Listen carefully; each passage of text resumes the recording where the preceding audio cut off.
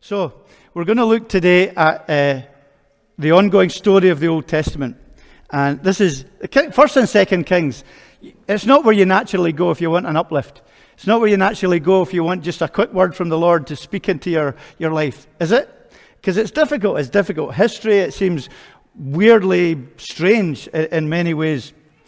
And I want to address that a little bit today. Because, we talk a lot, as Christians, we talk a lot about God's love, about God's promises, and about God's purposes in our lives. And maybe we even do that, and I know we do that, even through the misery of a pandemic and difficulties. Well, God's sovereign, God's in charge, He'll work out good things from it. But I think we believe that's true, but I think especially for people who are not Christians, if we say that to people who are not Christians, I think it's very difficult for them to understand that and accept what we're saying. It seems like fatalism, maybe, to them. We're just saying, there's nothing we can do. We're just puppets. God's got His sovereign will and He's going to do it, whatever. And, people, maybe you're just puppets. Or maybe people think God doesn't care about suffering. How often have you heard that argument? If He's all powerful and if He's all loving, why does He allow bad things to happen to people if He could rescue us from them? Such as some of the events that we look at in Kings. Or they maybe just accuse us of being people who are a bit mentally weak and who engage in wishful thinking and who are naive with hope in the midst of all kinds of contradictory evidence. People who are Christians aren't thinkers, they're not realists, and they just have this pie-in-the-sky idea of God and His love. And I think what's important for us to do is to wrestle with some of these things as believers, and also to show to other people who are not Christians that we wrestle with them. And that when maybe people who are not Christians read some of the Old Testament, as we've been looking at, they may think they find it very difficult, and they find it problematic, and they find some of the events that are recorded very difficult. And we need to confess that as Christians, I think, unless you're a genius and you find it all easy. We need to confess that there are tough realities that we find in the Old Testament. And there's mystery there. We don't know everything. We don't have all the answers to the Old Testament. And we don't want to give out, as Christians, to one another, cheap doctrinal statements about everything in the Bible. I think we need to show that we wrestle too. I wrestle greatly with many things. And I wrestled hard with this to understand the story of the kings and their place in the Old Testament and their place in God's plan and God's purposes. We wrestle too. And so I think it's helpful at a broad level. I'm just giving a broad brushstroke here at the moment. It's helpful to remember two things. One, we are like God, okay? We've started a series in the evening that talks about us being image bearers. Now that means, among other things, that we have moral responsibility. We are not puppets. Whatever mystery is involved in that, we're not puppets. And in a rebellion against God as a humanity, humanity's chosen independence from God. And therefore, there's responsibility for that. We bear the consequences of that responsibility, of being image bearers who are morally responsible. You can't blame God for everything. We can't keep blaming God for all the bad things that happen, because part of it within that mystery is a recognition that we've rebelled against God and we are bearing the consequences for that. So we are like God. But on the other side, we are not like God. Or rather, should I say, God is not like us. He is God. And the danger very often with this, where we start our arguments, is that we are trying to recreate God in our image and make Him think the way we think. We want Him to be like us. We want Him to suit us. We want Him to do what we want. And He doesn't. And He's not like us at that level, because there is mystery in His infinite, eternal, and unchangeable nature. There's uniqueness in his love and in his justice. And even at best, if God is God, and, wrestle with that today. Stick that right in front of your nose and wrestle with it. If God is God, then we need to recognize that even as he reveals himself, we are only grasping a grain of sand on the seashore of his infinity, of his glorious character. And yet we have Christ. Yet we have Jesus Christ, God made flesh. And that's not easy. And it's not easy to understand, but it's real. So I want you this morning, I need you to cooperate with me, because this is not easy stuff. And I don't want you just to switch off and go to sleep because it's not the gospel, or it's not about Jesus dying on a cross. Specifically, the stuff we like hearing about, although obviously that is integral to it all. So, go with me, use your brains and your hearts and your souls today and wrestle with this. Remember, it says living word. Yes, it's God's history, God's story, but it's also his living word. And so we come to the book of Kings, the books of Kings, First and Second Kings. In the original Hebrew Bible, they were one book. And we recognize it's not easy, but it's not easy because it's real. If it was made up, whoever would make it up, you think would make it up to be easy, wouldn't you? But it's not easy because it's real and because it's God dealing with his people before the coming of Christ. Now, we're only going to skim the surface for a few moments this morning, and I have to presume a certain amount of knowledge with you. But if you want to know more that you don't know, or you don't know the backstory, then please speak to me. Come and speak to me, or speak to a Christian beside you later on, or speak to someone who's been a Christian for a long time. Because this book, the book of the Kings, it was written much later than when it happened, okay? So it was written when the Old Testament people of God were in exile, so they weren't in the promised land anymore. Their rebellion and their sin had led them into exile around 550 BC. And this book records the history of the kings, was written to a people who were devoid of hope. They had been flung out of the promised land because of their own disobedience. The temple that was representing God's presence with them had been destroyed, and they felt that God had abandoned them. And the people, and we'll go on to see this in the story, the people were divided, completely divided. They were enslaved again. Can you imagine it? After everything that happened in Egypt, they were enslaved again. They were weak. And the reality of life was extinguishing all their dreams, all their trust in God. They'd lost sight of who they were and who God was.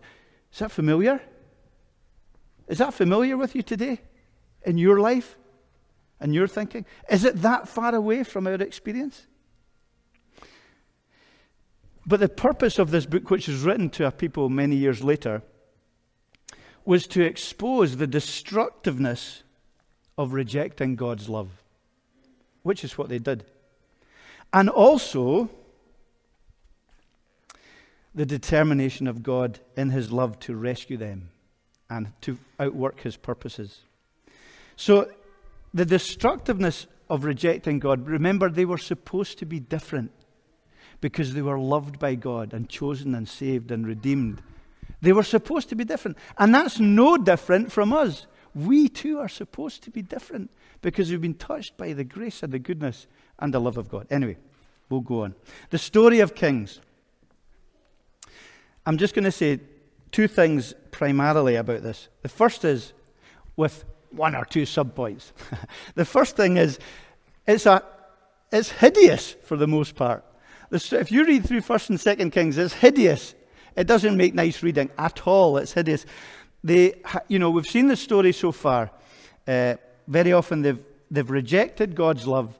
They've betrayed God's purposes. They didn't want him as their leader, so they wanted a king just like all the other nations around them. We saw that for the wrong reasons. They wanted to be like everyone rather than different from everyone. And yet, God in his glory, he wove his eternal purposes into their wrong motives. And he established, you saw last week when Thomas preached, established an everlasting kingdom through who? King David. You know, we all know about King David, a man after God's own heart. And he promised from King David a king and a descendant who would reign forever. Thomas went on to say that that was Jesus. Remember, the genealogy of Jesus is a son of David, from the house of David. So it was Jesus. It all links in with Jesus. And so we've come to this point. David has reigned, then Solomon has reigned. And from then on, the majority of the kings, with all their difficult names, there's no Scottish names there or European names. They're all Jewish names, difficult to pronounce. The majority of them utterly rejected God's model of leadership. The model he had set down about the kind of kings they were to be. They made the wrong choices. They wanted to have power, and they wanted to have wealth, and they wanted self-glory, and they oppressed the people, and the people were badly treated. They didn't do what God wanted. So you can read about Solomon's pride, or the brutality of Rehoboam, which we didn't really go into, or King Nadab, or Omri, or Ahab, many of you have heard of, or Manasseh. And you know, it's like if Kings was written as a poem or as a song, the chorus would be, all did evil in the eyes of the Lord. That would be the chorus, because it's repeated all through the book. This king and that king and this king and that king, they all did evil in the eyes of the Lord. They didn't follow the way God wanted to them, most of them. And what happens is they are led into exile, out of the promised land, away from the temple. And I just want to highlight two main consequences of them rejecting God's way, because that's also the hindsight that this book was written for the exiles who were in many years later, but it's also for us, because it's a living word as well. The consequences of rejecting God's way are twofold. One is division. Look at verse 16. We read that.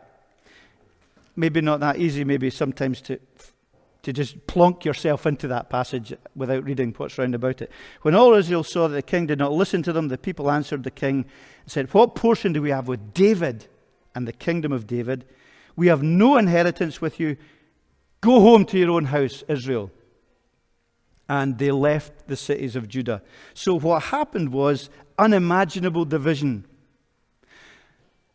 Israel, God's people, were divided into two kingdoms, the northern kingdom and the southern kingdom. The northern kingdom had 10 of the tribes, and Jeroboam became their king. And the southern kingdom, which had Jerusalem, had 2 tribes, Benjamin and Judah. That was King Rehoboam. Jeroboam, remember the Boams. He remained king just over that rump of the nation Israel. Imagine the dynasty of David 2 generations later. All it is a couple of small insignificant clans around Jerusalem. There was civil war. It was division, weakness. They lost the vision. They became obsessed with survival. They were surrounded by enemy nations. They ignored God. They were fearful and they were poverty-stricken. It's pathetic. It's a dreadful story of division. But it's also a story of idolatry. In verses 28 to 30, we read that as well, that the king of Judah, of David's rump kingdom that was left, Rehoboam rather, he said in verse 28, "So the king took counsel, made 2 calves of gold." That rings a bell. And he said, "Look, just worship them. Just worship them instead. I don't want you going up to Jerusalem to where the temple is, because, well, you might go back to that. Just worship idols." So idolatry became something that was very real in that nation. Now, in 2 Kings 17, verses 7 to 8, that may come up on the screen, that's really the key verses for the whole of Kings. And this occurred because the people of Israel had sinned against the Lord their God, who had brought them up out of the land of Egypt from under the hand of Pharaoh, the king of Egypt, and had feared other gods and walked in the customs of the nations whom the Lord drove out before the people of Israel. So instead of being different, They became the same as the other nations. They were power crazy, they were divided, they worshipped idols. Division and idolatry. And I think God used that.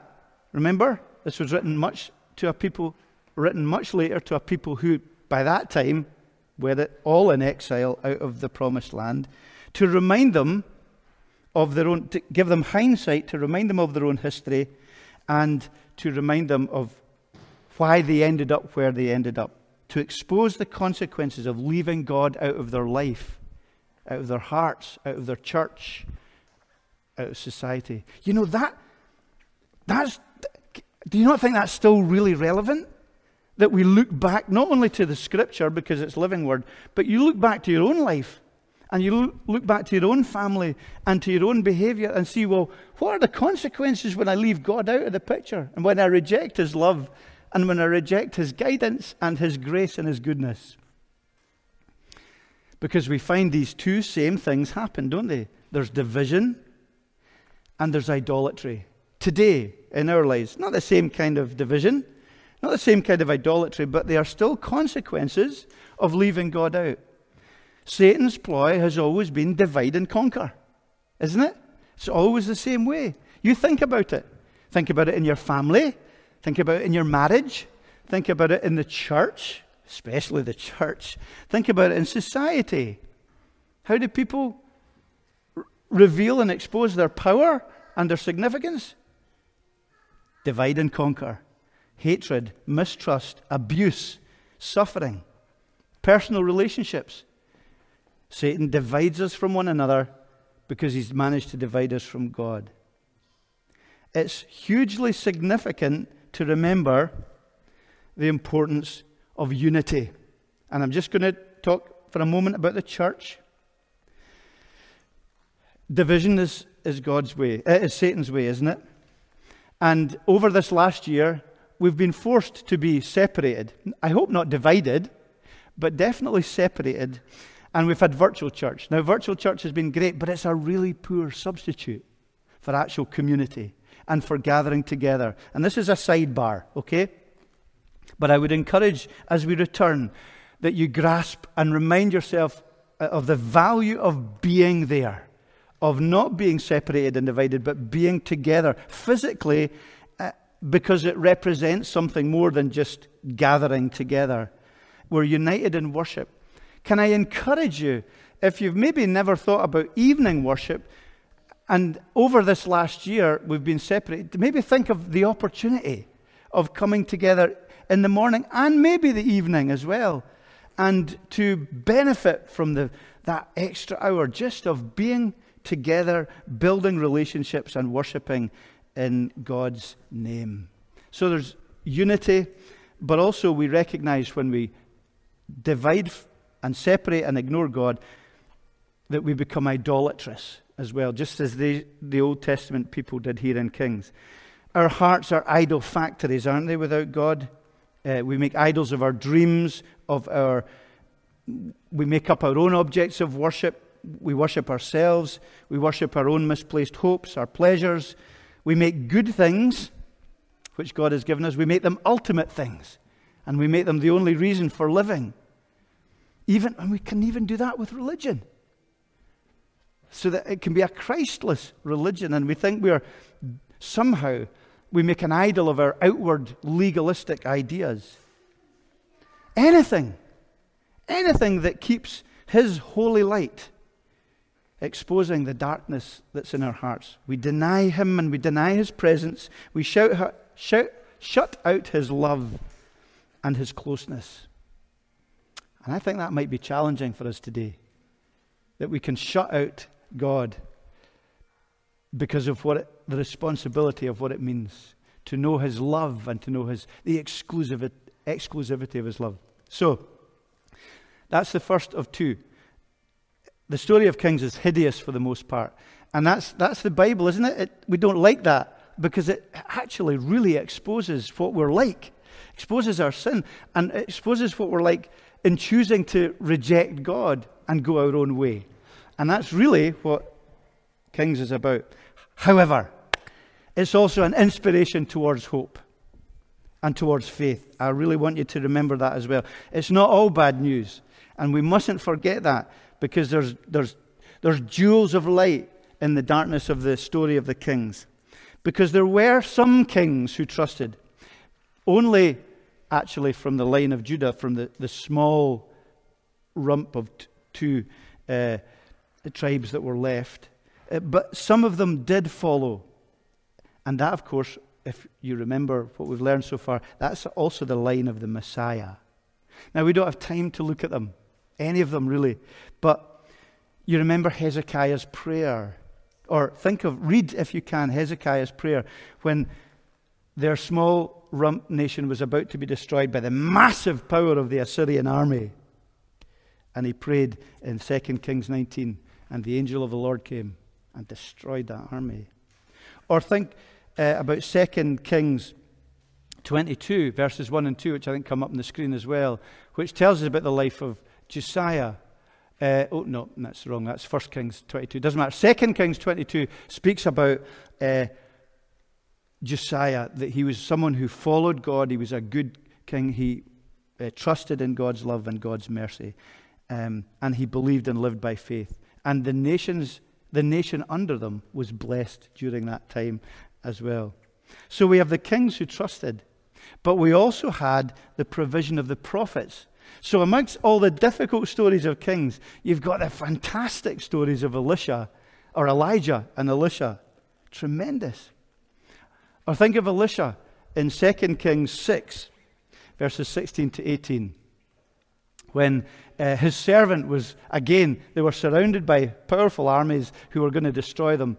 And Elisha said to his servant, don't be afraid, for those who are with us are more than those who are with them. It's one of my favorite verses in the Bible. Then Elisha prayed and said, O Lord, please open the eyes of his servant so he may see. So the Lord opened the eyes of the young man, and he saw, and behold, the mountain was full of horses and chariots. Chariots of fire all around Elisha. It's a great story of the invisible protection and power and might and will of God, rescuing them and redeeming them and bringing them back to himself. And the provision of the prophets are there to remind us what it means to be in God's side, to understand what it means to know his blessing and to know answered prayer and to know miracles in a day and generation that doesn't believe, because it was no different. It didn't believe. And also that inspiration towards faith. That was encouraging, remember, to those to whom it was originally written, who were in exile, because it reminded them that God still was promising. He'd promised to take them out of exile. He still promised a Messiah to come, so there was hope for them. And I think that better was still to come. The promise given to David about an everlasting kingdom to a people whose hope was about to be extinguished was huge. That God was faithful. He hadn't abandoned them. He hadn't just written them off and started with someone else. He would preserve Judah's line. He would preserve the genealogy of Jesus. He would preserve the promise that the Messiah would come from the seed of David. And he preserved that all the way through the Old Testament. And in God's time, Christ, the King of Kings, came. And he inaugurated his spiritual kingdom. And the cost of his divine love,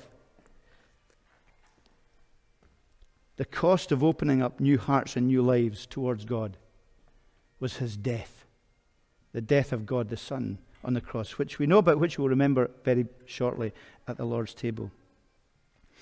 And we have seen that. So we've seen the Old Testament fulfilled in Jesus. So that should encourage you in your faith that God is faithful. And also warn us about just trying to turn our backs on God. But also, we still have a hope to be realized. So we may sometimes feel we're a little bit in exile, or that God has maybe abandoned us in our lives. Maybe you feel like that today. Maybe you've come today thinking, this is the last time I'm going to come here, or this is the last time I'm going to watch online, because God's abandoned me. And can I just say, I hope that from God's living word you realize he hasn't, and that his future kingdom is still to come. And we recognize that the best is still to come. Hebrews 11 is all about that, using the Old Testament to remind us as believers that the best is yet to come. So, in a moment, we're going to celebrate the Lord's Supper, the third of 4 times, and it's great. Maybe nearly all the congregation will have been separated but together, celebrating the Lord's Supper over 4 weeks. It's the best we can do just now, but we would love to do it when everyone is together, obviously. And as you sit at the Lord's table and think about that or participate, remember the promise that comes through the Old Testament, and remember the presence that is symbolized in God being with his people, and as it was in the Old Testament, the temple that he had, that was built by Solomon in Jerusalem. So remember the promise that we are to trust in him, and we're to fight division, 2 big consequences, being divided. And if you're not struggling with division in your heart, I think you're either an angel or you're a liar. I think it's one or the other. We're all struggling with division in our hearts, and with my will and not someone else's will, and God just being out of the picture. Maybe we do have some angels in our midst. But I think we need to work out what it looks like to have Jesus in terms of division in your marriage, in your family, in your church life, work life, and how you deal with that as a Christian, how you show a different way, and also how you deal with idolatry. What we put before our relationship with God. Are we rejecting his rescue? Are we rejecting his promises? Are we giving up because of bad circumstances? Which is what this people had done. And remember presence. His presence. The Old Testament, his presence was symbolized in his being in the temple that was built for him. In the New Covenant, our bodies are the temple of the Holy Spirit, and he dwells not just with us, but in us in the person of his Spirit. And may you meditate and think about that for a moment at the Lord's Supper. It's something we do. Physically, it sharpens our senses because we taste and we eat and we feel. And as we do it rightfully, then also our spiritual senses should be sharpened as we confess our sins and as we stop running. You come into the Lord's table is about stop running away from God. Stop avoiding him. Face him head on in fellowship and friendship and in his great love. So maybe today you or I need to fess up and just say sorry to God for running away and turn back to him for his promises and for his presence and for all he teaches us from the difficult, hard passages of the Old Testament which we've been looking at and continue to look at. So let's pray briefly together. Lord God, help us to understand you better. Help us to love you more. Teach us from your word what it means, and help us to wrestle with the difficult passages and the difficult sections of your word. But you've given us them. They were there for your people as they read them many years later. They're also there as a living word for us to learn about God and to learn about ourselves and to learn about salvation in Jesus Christ and all the promises that came true in him. May you be our King of Kings and our Lord of Lords, we ask. And bless us now as we participate in the Lord's Supper. Together, we pray that it would be refreshing and renewing and reviving for us, and that we would just have a moment or two just to think about you. We ask it in Jesus' name. Amen.